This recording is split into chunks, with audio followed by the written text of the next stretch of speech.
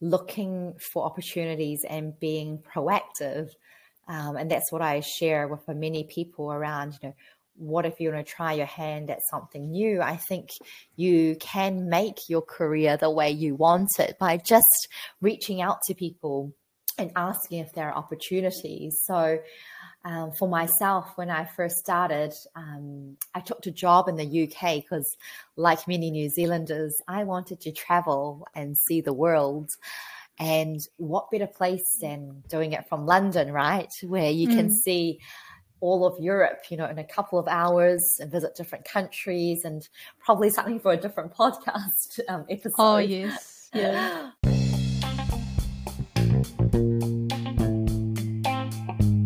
Hello and welcome to this week's episode of the Nina Amso podcast. This is season 7 of the show, and it is episode 4. I am excited to have you. Thank you for tuning in. I appreciate you making time. I know you could have been doing many other things, but you decided to come here and listen. So I've been chatting over the last 3 episodes with a friend of mine who I will introduce in a moment, talking about life from the university days, growing up in university, figuring out how to do what you need to do in life, which is a big question. How do you make sure that you are on the right track? You've got good friends. When you leave university, how do you manage a job? How do you get job satisfaction? How do you know that you're in the right job? How do you know that you're in the right career? And what do you need to do to make sure that you are strategic? In this episode, we are talking about the 10 years after leaving the university doors, whatever university it is. But before I talk more, this is my friend Amy. Say hello to Amy. Hi, Amy. Kia ora, everyone. So good to be joining you all again and having the opportunity to share our thoughts. Kia ora. Thank you for being here with us again. It's been so much fun having chats to you, and really hope that people out there who, if you are listening, are getting a lot. And can I say something, actually? If you are listening and you're thinking, gosh, this is great, would you please give us a thumbs up somewhere? Or if you don't know how to do a thumbs up, would you leave a comment? Go to Spotify or Apple Podcasts, leave a comment and a review. Let us know how you feel, because this is going to help us get to more people. So if we've given you value, please support us by doing that. So appreciate you doing that. Appreciate you listening. Let's get stuck into it, Amy. We need to know first that you are a mother of twins, a science woman, a researcher, an academic, and a pharmacist who has a lot to share about what you've been up to in your post-university years, because as we've talked about in the past, you've done pharmacy school and then PhD in research and hospital pharmacy. But we're talking about like job satisfaction. What have you been up to? Because we haven't even caught up since we left university. So this is pretty much a catch up. But what have you been up to over the last 10 years? 10 years, isn't it? Reflecting back. Yeah, I know it is. It's been a long journey. And I guess to those listeners who have listened to our previous podcasts, in the last episode, we did talk a little bit about, what it's like to graduate in the first couple of years, finding our feet and finding your niche, and how difficult it is to change a job into a career. I guess in the next, 5 years, so in the 10 years after graduation, it's really the moment where I felt that it was really changing what was just a day-to-day job into making something for myself, and turning into what some might call a career. And for me, I alluded to in previous episodes that for myself, I started off in pharmacy, in hospital pharmacy, as Mina said, but I wanted to make a bigger difference rather than being able to just talk to patients one-on-one and talk to them and optimize, their treatment and see them get better. I wanted to move into a space where I could do something that perhaps had more meaning for more people. And that's when I stumbled upon the value of research and starting my PhD. And along that PhD journey as well, what I found was that having a PhD really did open doors for me, having a research career. And that was one of the many reasons why I chose a research career in the end, because when we talk about job satisfaction, it's important to have that flexibility, the autonomy, being able to manage, your own direction, where you want it to go. And research had for me all those things. Being a researcher meant you're able to pursue the things that you wanted to do, ask the research questions that you think would help make a big difference to people's lives, whether it's, optimizing treatment for many or trying to solve a particular problem that's relevant to people. And you can choose something that's in your area of interest. I certainly know researchers that have been really interested in environmental sustainability, and then you can make a career in environmental sustainability or animal welfare, or just looking at something or digital technology, if that's something that you're really interested in. So for me, it was around shaping that research pathway. But in terms of where that led me, well, as we were catching up, after I finished my PhD, I got an opportunity to go to the UK. And I took a job in the UK for a couple of years, and which is why I said having a PhD kind of opened opportunities. Because funnily enough, overseas, they view degrees a little bit differently. I think in New Zealand, it's very much around your connections and your experience. But overseas, especially if they don't know you, they look at things like your qualifications and your CV, what's on paper, and allowed me to have those opportunities in the UK to start work in a new research institution at the university, but also to try my hand at a couple of different jobs in terms of private consulting. I did some work for global health institutions such as WHO, and also got to work for a charity and not-for-profit institutions. So it allowed me to do lots of different things. Well, that's awesome. And I think if you have listened to the previous episodes, and I do actually suggest that you do, because you will be able to have an idea of what we've been discussing and a bit of about this story. So go back and listen to episode 1, 2, and 3, or at least 3, to know what we're talking about. But hopefully we will make sense in this episode. So you were saying that you did your pharmacy degree and you went off to do PhD, which is not easy feat. And I remember you saying it was about 6.5 years because you've done it part-time, despite contrary to people telling you not to do that. We talked about those decisions. Once you've done your PhD, going to overseas and landing these jobs like consulting and the global, being part of the global organization, WHO, World Health Organization, how did you land those opportunities? What helped you get into those? I think it's around looking for opportunities and being proactive. And that's what I share with many people around, what if you want to try your hand at something new? I think you can make your career the way you want it by just reaching out to people and asking if there are opportunities. So for myself, when I first started, I took a job in the UK because, like many New Zealanders, I wanted to travel and see the world. And what better place than doing it from London, right? Where you can see all of Europe, in a couple of hours and visit different countries, and probably something for a different podcast episode. Oh, yes. Yeah. But in London, I think it allowed me to have a lot of access to a lot of overseas institutions, things like organizations you would never think about working for, such as the WHO. And because I had the opportunity of being overseas, I thought, why not? Why not try and reach out to see, you know, can I start somewhere? And so I started having a look online. I remember one night thinking, oh, I would really like to do something and apply my skills as a pharmacist, but at more of a global level.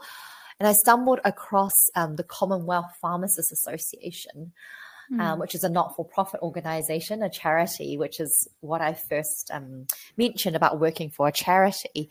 And I read their mission and their vision really resonated with me around trying to improve the health and well-being through medicines for countries in the Commonwealth. And so I thought, you know, there's no harm in reaching out and just to see, you know, maybe they would take on a volunteer. I didn't expect to be paid. And I think that's one of those pieces of advice is I just looked on a web page, contacted the contact us and said, hey, I'm a pharmacist from New Zealand. I'm willing to donate some of my time and my expertise. I'm not sure where I can help. And so said I graduated with my PhD and just said, is there anything that I can do? And I think for our listeners out there, it's not really much around, you know, necessarily your degree, but it's just that willingness to help and just saying, hey, I'm happy to volunteer just to start off and make some connections.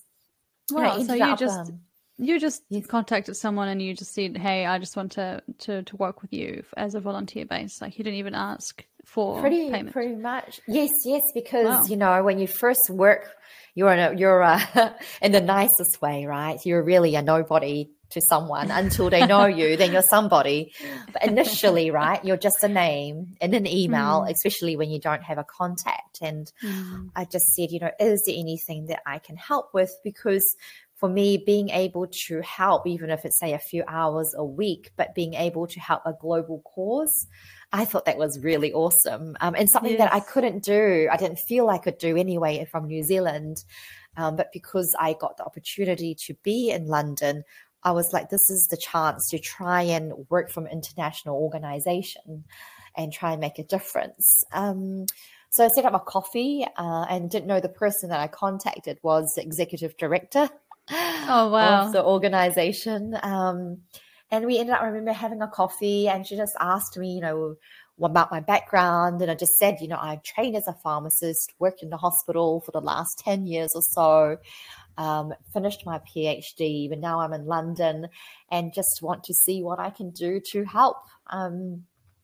So that's when they just started me in an advisor role, where they just had me advising and looking over some policy pieces and having to input from a pharmacist perspective. But that was the first time ever that I'd even really thought about things like global health policy, right? Because as a pharmacist, you're just thinking day to day. And then as a researcher, you're still thinking about just generating the data and the evidence. But it's not until over there, then that's actually you get the chance to apply the clinical skills, the data skills into an international level and shape global health policy. So I learned a lot simply as an advisor. And maybe it's things that are more fortuitous. I don't know. There was an opportunity came up because my executive director then became pregnant and she needed maternity leave cover. So I'd been advising for about a year at that time, but she needed staff to help cover her role. So what she ended up doing was sharing out her role amongst the different advisors, some of them staff, but also getting her advisors on board. And one of the things I was tasked to do was to have a partnership with another international organization called FIP, or the International Pharmaceutical Federation. And I was sort of in charge of looking at the workforce and developing the workforce to make sure we meet the health needs of the population. And so I was tasked with, and through that, I got a different contact through FIP. And because FIP is an observer for WHO, I also got to meet the person who was a technical officer, WHO technical officer for workforce development. So they look at the health of the world, of the whole global health situation, and they think about, do we have sufficient health workforce to meet the needs of the people? And this is the funny part here, this is the real clincher, is that the person who is the WHO technical officer for workforce development is actually a New Zealand graduate from the School of Pharmacy in Otago. No. I know. Really? I had no idea. Yes. So wow. I was just blown away. I was like, there's a Kiwi who's working in Geneva for WHO, who's a pharmacist. And that's when I was just like, who knew that this is what pharmacists could do? I mean, no one told us, right, that pharmacists could go into health policy and work for WHO. But here you are. Wow. Amazing. This is so exciting because, you've just recounted your nearly your life story. And I'm sure there have been lots of challenges for you as you stepped out into the unknown. But what was your why when you were doing all these things? I mean, I guess my why is the same as what gets me out of bed every day, is just want to be able to have done something that has helped someone in the world in some way. I think that's, for me, enough, of whether it's just one person or many people, that there's something that I've done that is something a bit bigger than myself. And my feeling of being able to reach out to global health organizations and learn new skills all the time is just being able to connect with people in a different way. And like you said, leave behind, in the short time that we're here, leave behind something that is valuable to others. Perhaps people might call it a legacy. I just think it's just about putting your own brick in the brick wall and helping others build upon it in some way. So that is my why, really. That is my driver. Every person will have a different why, but that gives me a lot of satisfaction knowing that in some way we could have benefited others. So life is pretty different to obviously uni days and the first 5 years after completing your pharmacy degree. I suppose for me was different in that the first 5 years was figuring out, and we talked about this in the last episode, so you can go and check it out, but just figuring out this career, how do you do the nuts and bolts, and questioning whether this career is the right one, having gone through 5 years of study and a lot of student debt. But for me, I think 5 years on, I was ready to move on from this career of pharmacy because unlike you, where you were thinking about the different avenues of pharmacy or in health sector, I was ready to leave the health sector completely. It's a fascinating journey for me because I wanted to do something different. And now I did say that I wanted to leave the health sector. I didn't know this at the time. So what I did know was I wanted to do something different. And so I did a postgraduate diploma in public health. And I thought, let's do that so I could perhaps apply to get into medicine and have perhaps a bit more of a fulfilling career because I wasn't fulfilled much in pharmacy personally. I did that degree or postgrad, and in it, because I have to tell you something. I did that because I had to do something to move forward. In that case, I knew I had to do a postgrad to be able to get good grades for medicine entry.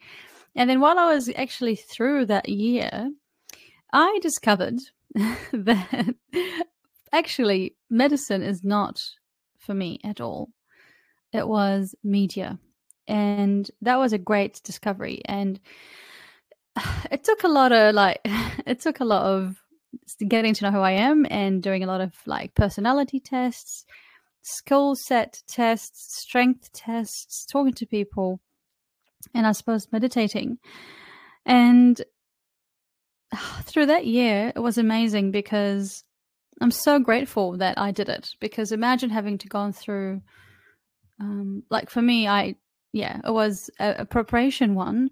Anyway, I got into media eventually because I thought, well, it doesn't make sense to be in a career that I'm not connected to. So you must be asking, so how did you make that decision to move from this to that? Well, I mean, it's a long story. I'll tell you the short one. I did watch an Oprah Winfrey talk on YouTube on career, life, and leadership, and everything she talked about was a light bulb moment for me, where she kept saying things that I really wanted to do. And I was like, goodness, I can't believe this thing.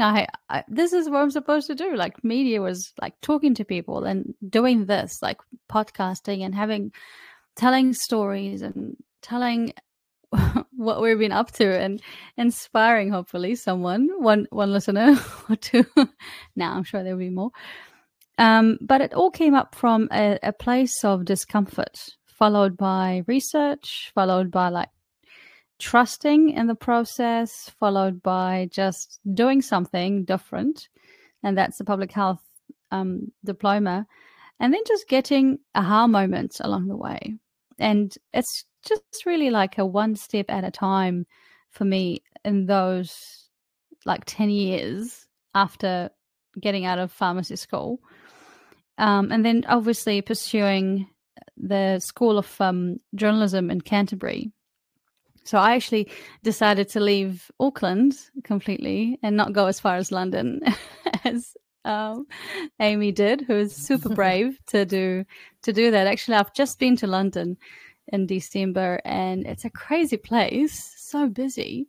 And goodness, I was just thinking, I don't know if I'll be suited to live there and work.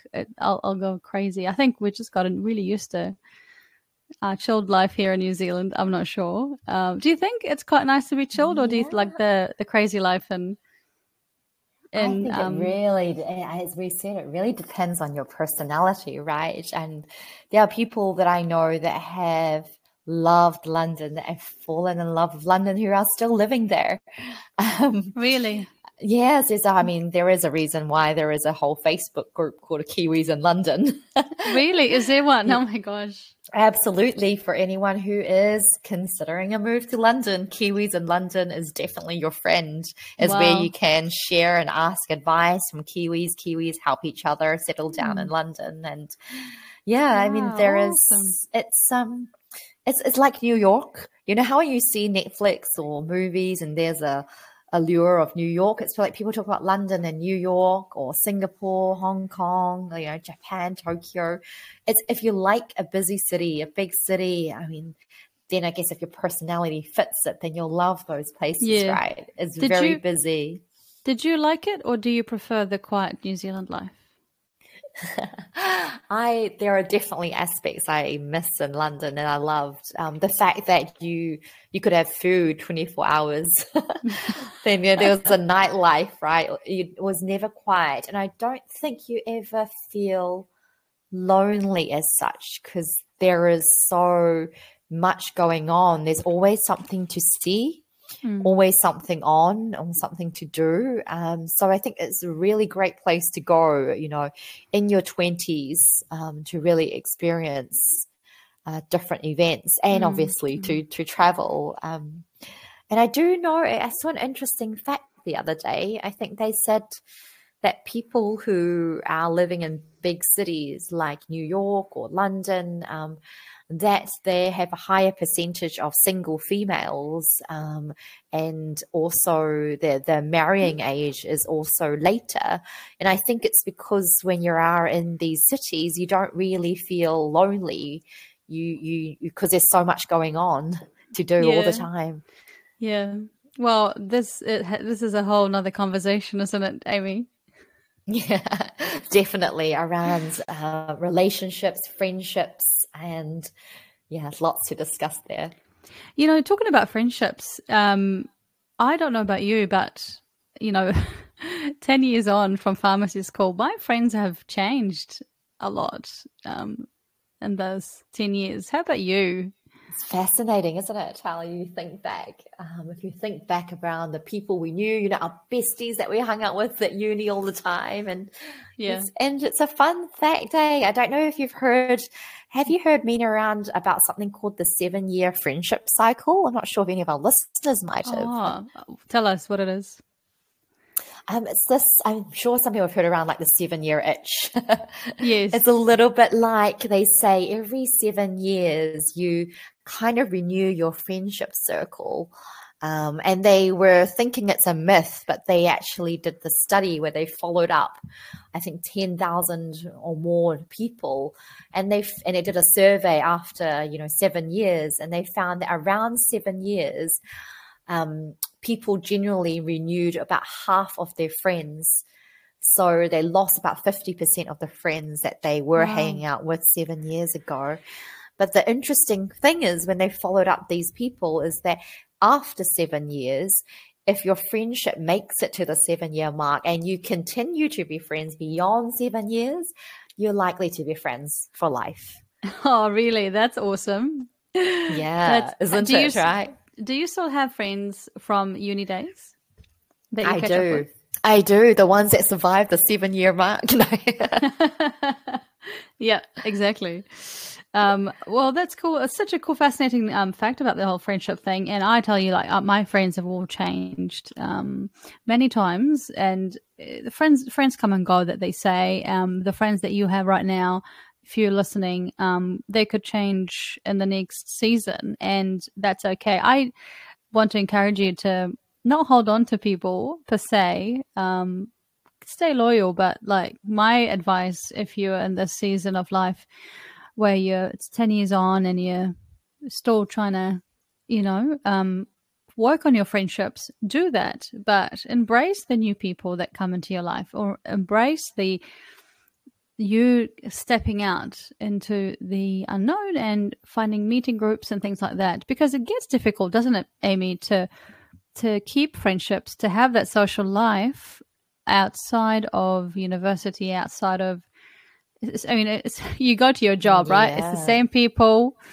And we're talking to the single ladies over here. I mean, this is, an experience on my end that I found that I don't necessarily see new people coming in and out of work, seeing the same people. How do you find them, right? It is. It's exactly. a hard one. Remember, we reflected back on one of our episodes actually around university and saying actually those are the golden years, right? In terms of connecting with people, because where else are you going to be able to meet different people and be able to access different clubs so easily compared to when you were in your early 20s? And it's really interesting. I think they said as well, like the reason why friends change is because it's very context driven. So like you said, you hang out with people at work a lot because of the context, your work context. But if you change jobs, again, your context changes. And then again, if you become a new mom, which I recently went through, again, your context changes and you find that you're talking to other moms a lot more. Whereas before, I guess you couldn't really relate. So it was a different experience. And so I think the context does affect who you talk to in your friend group as well. Exactly. And we have so many conversations that we can cover later. I'm sorry about all the sounds of my computer that's making, if you can hear it. But we have, friendships that, last forever. But, moving along from friendships, life after university, after the first 5 years, 10 years, it's a big question, and I think I'm going to leave it until the next episode, because I'm not sure about you, Amy, but I certainly have been questioning my career, questioning again where I'm doing, and I want to tell you about how I'm doing in media, in fact. So I will leave this conversation until next episode, because there's always this new aha moment that I want to share with you, which happened to me recently, about what am I doing, and is this what I actually want to achieve? Do I want to go to do this every day? Actually, anyway, I won't spoil it for you, but this is what I'm going to be sharing with you guys next episode. Amy, I'm sure you've been going through changes, like you were saying, with new babies, new friendships with mamas, and that must have changed your outlook on life, hasn't it? Yeah, no, definitely. I think juggling, as we talked about, work-life integration, and I think people's priorities and values change a lot. Maybe not values per se, but definitely how we express them, how we prioritize things in life certainly change depending on what's happening around you. And every year, you said, as we go through different phases of life, which is what you're saying, Mina, we do tend to reflect on our career, our day-to-day, what we get out of bed for every day, why we're here. Such deep and meaningful questions, right? Exactly. But it's so important as well for our health, our mental health, and our well-being to think about those things and make sure that what we're doing is something that is for us, and that we're happy in what we're doing every day.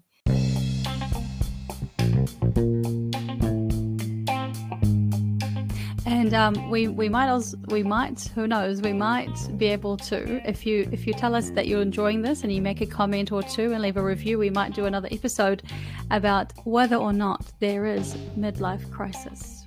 There we go. I'm going to leave you with that. If you're interested to hear more, message us and let us know. Leave a review and a like somewhere, somehow. Until then, thank you, Amy, for your time.